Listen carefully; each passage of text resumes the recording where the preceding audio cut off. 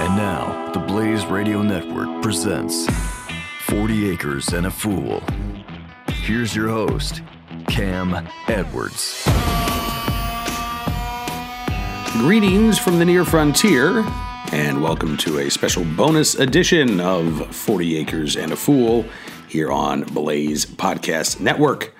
My name is Cam Edwards, and this is, again, a bonus edition. So we did one of these before. We're calling it Past Tense Current Events.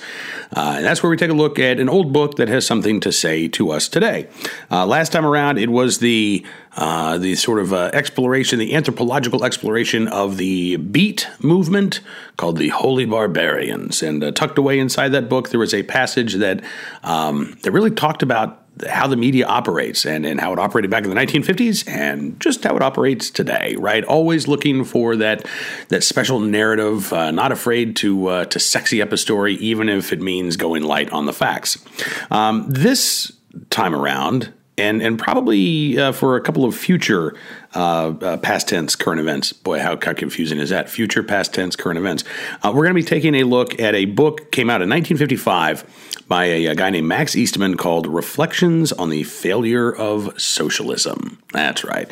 Because socialism is in the news these days with several members elected to Congress. You got freshmen and fresh people, fresh women, I don't even know, first termers there in Congress who are proudly and loudly calling themselves democratic socialists, right? And of course, Bernie Sanders has called himself a democratic socialist for years and years and years.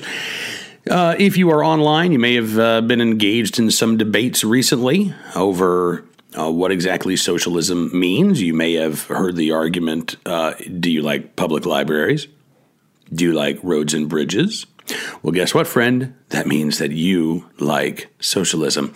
It does not mean that.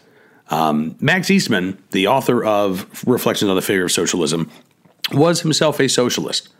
In fact, he was a very important socialist in early 20th century America.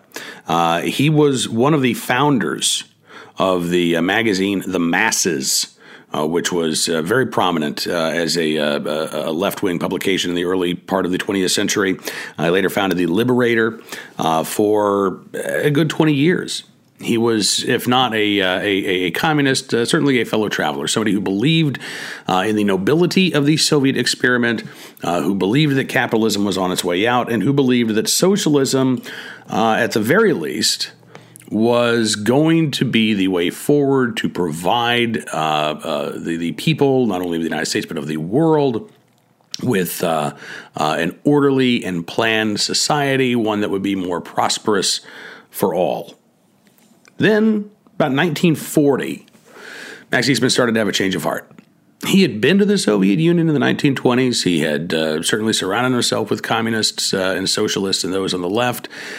But by the time 1940 rolls around, he had seen Stalin and Hitler join forces. He had seen that totalitarianism seemed to be omnipresent and concurrent with the idea of socialism. And so in 1941, he publicly made his break with socialism at a dinner party. He was asked, do you still believe? And he said, no. He said he hadn't even really acknowledged that to himself at that point until that party and until he was asked that question. After he acknowledged that, Max Eastman became a pretty prolific writer on the right. He wrote for a National Review for a time, wrote for Reader's Digest, and continued to be a voice at first of liberalism. And then further on, more of a voice of conservatism. And then towards the end of his life, he actually sort of drifted back into the center. But in 1955, he writes this book, Reflections on the Failure of Socialism. Now, in 1955, Eisenhower is president. The McCarthy era has largely come to a close.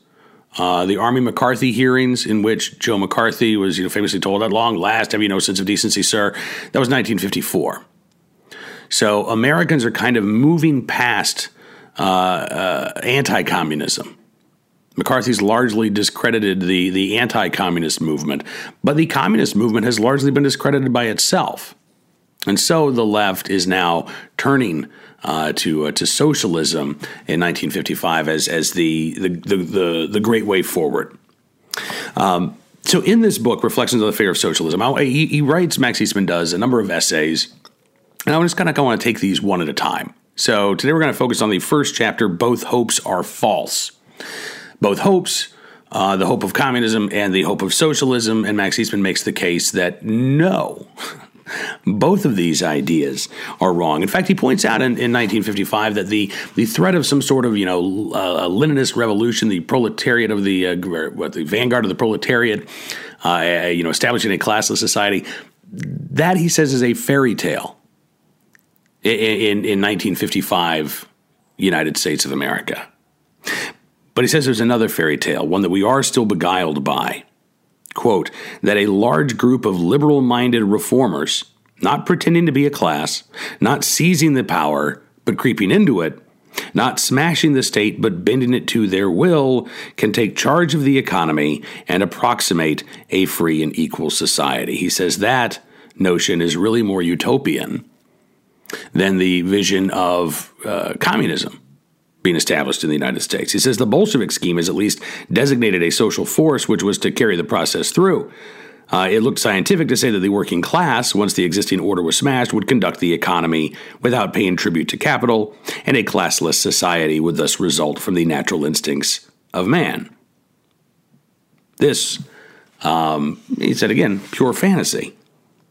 But the second, the more beguiling fantasy, he says this one is the bureaucratization or the bureaucratic socializers, what he calls the champions of a lawyer, manager, politician, intellectual revolution. And he says that's the one that constitutes a real and subtle threat to America's democracy. It is their dream that is moving into focus as that of Lenin grows dim. Max Eastman said the assumption common to these two dreams, the hardcore communism, the more soft-pedaled socialism, the common assumption of those two dreams is that society can be made more free and equal, and incidentally, more orderly and prosperous, by a state apparatus which takes charge of the economy and runs it according to a plan. This assumption, Max Eastman says, though alluringly plausible, does not happen to be true. A state apparatus which plans and runs the business of a country must have the authority of a business executive. And, Max Eastman says, look at all the power that a business executive has over their company. It must be an authoritarian state apparatus, he says. It might not want to be, but the economy will go haywire if it is not. Beyond the economy, and something that Max Eastman really didn't get into, was the social engineering that would go along with socialism. He does note, though, the inherently authoritarian nature of both socialist and communist countries. He says the phony elections in totalitarian countries, the ballots with only one party and one list of candidates, are not the mere tricks of a cynical dictator. They are intrinsic to a state-planned economy. Either phony elections or no elections at all. That is what thoroughgoing socialism will mean no matter who brings it in. Hard-headed Bolsheviks, soft-headed social democrats, or genteel liberals. I couldn't help but think of California and the jungle primary that the state has, where now, if you are a California resident, you can vote for whoever you want in the primary, and then the top two vote getters go on to the general election, which has led to, in pretty much most statewide races, it didn't work out this way for the governor's race in California last year, but a lot of other races, you're now choosing between two Democrats. It is a really good way to establish one-party rule, and you have folks, a lot of voices on the left right now who are talking about the California model. I think even Jack Dorsey on Twitter a year or so ago endorsed the idea of moving towards a California model, even though that would, just based on what we've seen in California, lead to the domination of one party or another. Now, in Mississippi or in Texas, it might lead to the domination of the Republican Party. In California, in New York, it would absolutely lead to the domination of the Democratic Party. And I think the left sees more to gain from that model than they would losing if that model were adapted nationwide. And then Max Eastman, after talking about how inevitably socialism or communism, whatever one you choose, is going to lead to totalitarianism and therefore lead to a degradation of democracy. He notes what's been happening in the United States in the decade or two previous to him writing this book. So this came out in 1955. As I mentioned, Eisenhower was president. He was elected in 1952. It was the first time in 20 years that a Republican had held the White House. 20 years. You had Roosevelt's 4 terms. You had Truman taking over for Roosevelt when Roosevelt died in office. You had Truman getting elected on his own in 1948. And then Ike came in as a Republican in 1952, and his popularity helped sweep him into power. Max Eastman says, it took the most popular candidate since George Washington to defeat the party in power, and even he could not carry in a Congress heartily in opposition. How could you unseat an administration with every enterprise and every wage and salary in the country in its direct control? Not only private self-interest would prevent it, and that would be a force like gravitation, but public prudence also, patriotism, he says, would come into play. Don't change horses in midstream, we say, but we would be in midstream all the time, with the entire livelihood of the nation dependent on an unfulfilled plan in the hands of those in office. Don't rock the boat, he says, would be the eternal slogan, the gist of political morals. That these morals would have to be enforced by the criminal law is as certain as that mankind is man. And you look at, Alexandria Ocasio-Cortez's thoughts and ideas for a Green New Deal. And again, what you're talking about is government intervention on a massive scale into the economy. Now, we've had this. We've had these massive interventions before, right? Going back to the 1930s and the original New Deal, which you can make the case did not lift us out of the Great Depression. But that sort of that idea of government intervention actually didn't even begin with Roosevelt. It actually started with Hoover towards the end of his administration. You can argue it was done in a pretty blatant political manner to try to win re-election, but he kind of kicked things off, a Republican. And then Roosevelt continued this, and we have continued to provide these not just minor market corrections, not just having the Fed set interest rates, but we've seen these huge bank bailouts, the auto bailouts, too big to fail.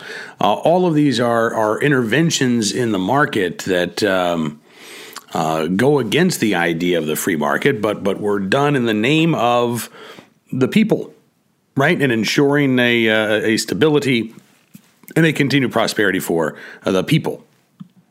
Now, in Chapter 2 of Max Eastman's Reflections on the Fear of Socialism, Freedom and the Planned Economy, Eastman actually talks about this. He says, there has been no answer, and I don't see how there can be an answer to the assertion of free market economists like William Repke, Hayek, Ludwig von Mises, and others, that mankind is confronted with a choice between two and only two business systems, a choice which involves the fate of democratic civilization. We can choose a system in which the amount and kind of goods produced is determined by the impersonal mechanism of the market, issuing its decrees in the form of fluctuating prices. Or we can choose a system in which this is determined by commands issuing from a personal authority backed by armed force. Max Eastman says you can't dodge this issue by talking about a mixed economy. The economy is inevitably mixed. Nobody in his right mind, he says, proposes a total abandonment of government enterprise. He can't dodge it by insisting the state must regulate the market or intervene in its operations. If carefully defined, that statement is obvious, Max Eastman says. The question, apologize for the rooster crowing in the background there. The question, he says, is whether the economy is mixed to the point of destroying the essential directing function of the market, whether the regulations are a substitute for the market or a framework within which it shall operate. whether intervention is compatible or incompatible with the general control of the economy by the whole people as consumers of goods. That, he says, is the difference between a collective and a market economy. That's the alternative with which mankind is confronted. You can't dodge it, you can't pry it away or hide it from yourself with smoke screens of ideas. It is a fact, not an idea. We have to choose. The choice is between freedom and tyranny. And, in 1955, you could look at these totalitarian states. Certainly, the Soviet Union was a place that was, far behind the United States in terms of technology, although it was catching up rapidly. But, we look back at the Soviet Union and we think of like the goods that they had when they had them, and they were cheap knockoffs, right, of Western products.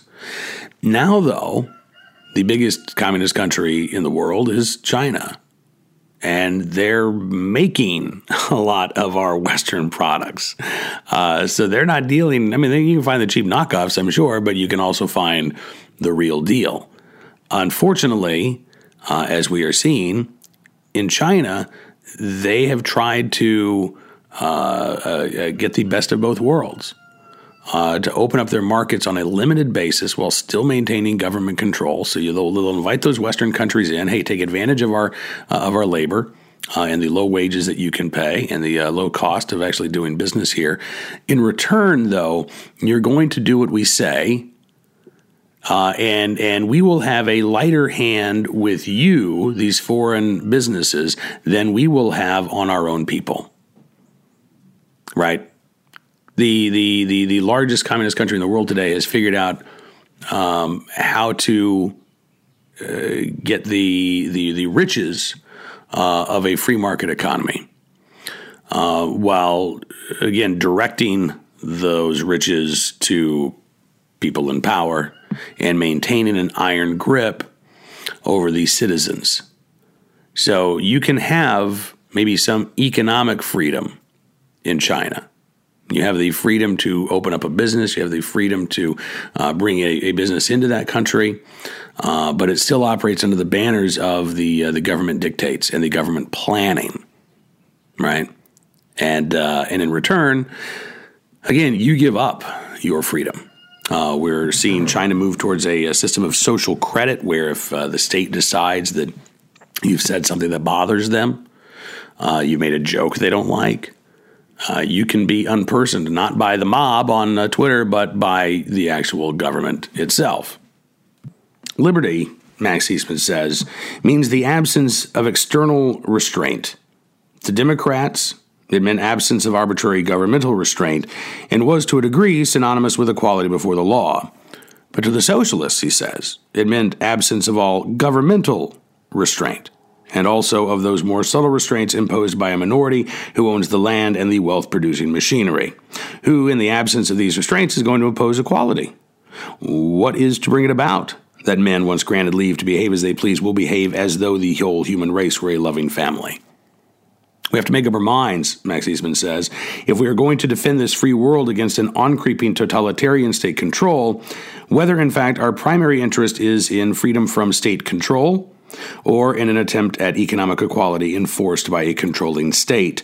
We have to accept such inequalities as are presumed by and result from economic competition. Eastman quotes Wilhelm Röpke. He says, it is hardly forgivable naivete to believe that a state can be all-powerful in the economic sphere without also being autocratic in the political and intellectual domain and vice versa. It therefore makes no sense to reject collectivism politically if one does not at the same time propose a decidedly non-socialist solution of the problems of economic and social reform. If we're not in earnest with this relentless logic, we have vainly gone through a unique and costly historical object lesson. The problem, as Max Eastman notes, is that some people are okay with freedom going away. Some people feel like it won't impact their life all that much. You may have, I'm sure I've seen something like this today. We should ban these guns that I don't own, right? We should stop people from saying things that I don't like. They never put themselves in that box. They never restrict their own freedoms, but they are more than happy to restrict the freedoms of others, particularly when the others are exercising freedoms that they themselves are not exercising. Max Eastman says, I think a good number of the left, the social democrats, the Fabians, the crypto-socialists, a new breed to which political expediency under the New Deal gave rise. He says, I think a good number of those folks have a suspicion that freedom will go down the drain. One of the guys he calls an old-timer, Travers Clement, explicitly proposed hauling down the watchwords liberty, equality, fraternity, and running up instead cradle-to-grave security, full employment, and 60 million jobs. We're talking about full employment right now. Alexandria Ocasio-Cortez, as part of the Green New Deal, a guaranteed job promise. Now, again, in order for the federal government to guarantee a job, the federal government is either going to have to intervene in the market and become a huge job placement agency, or the federal government is going to have to intervene in the market and become a sort of catch-all employment office for anybody who is unable or unwilling to be employed in the private sector. Again, that's a massive intervention in the free market. One that would be done on a permanent basis, by the way. Max Eastman says, however, our American creepers toward socialism often don't even know where they're creeping. They see with the tail of an eye that political liberty is incompatible with economic subjection, but they refuse to look straight in the face of this fact. They refuse to learn the lesson that the history from 1920 to 1950 has been spread out on the table. It almost seems to teach them. They remain indecisive, equivocal, lured by the idea of security, orderly production, and universal welfare under a planning state, yet not quite ready to renounce in behalf of it those rights and liberties of the individual which stand or fall with the free market economy. Max Eastman says, an ironical truth is that these socializers will not achieve security, orderly protection, or the prosperity that makes universal welfare possible by sacrificing freedom. They'll be duped and defeated on all fronts. Democracy, he writes, is endangered by democratic enthusiasts who imagine that they can preserve freedom politically while hacking away at its economic foundations. More even than the fellow travelers with their vicarious flair for violent revolution or the communists with their courageous belief in it, these piously aspiring reformers are undermining our hopes, yearning to do good, and obsessed by the power of the state to do it.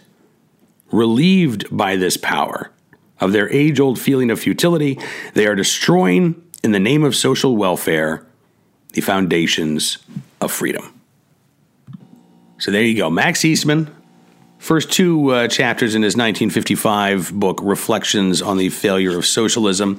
Next time we do a past tense current events, we'll take a look at a couple more of his essays, The Real Guarantee of Freedom, The Delinquent Liberals, The Religion of Immoralism, and What to Call Yourself, among others. In the meantime, I appreciate you listening. Hope you got a little bit out of this. I know I did. And until we talk again, be safe, have fun, live a little, learn a lot, and don't forget to subscribe to 40 Acres and a Fool here on the Blaze Podcast Network. 40 Acres and a Fool with Cam Edwards on the Blaze Radio Network.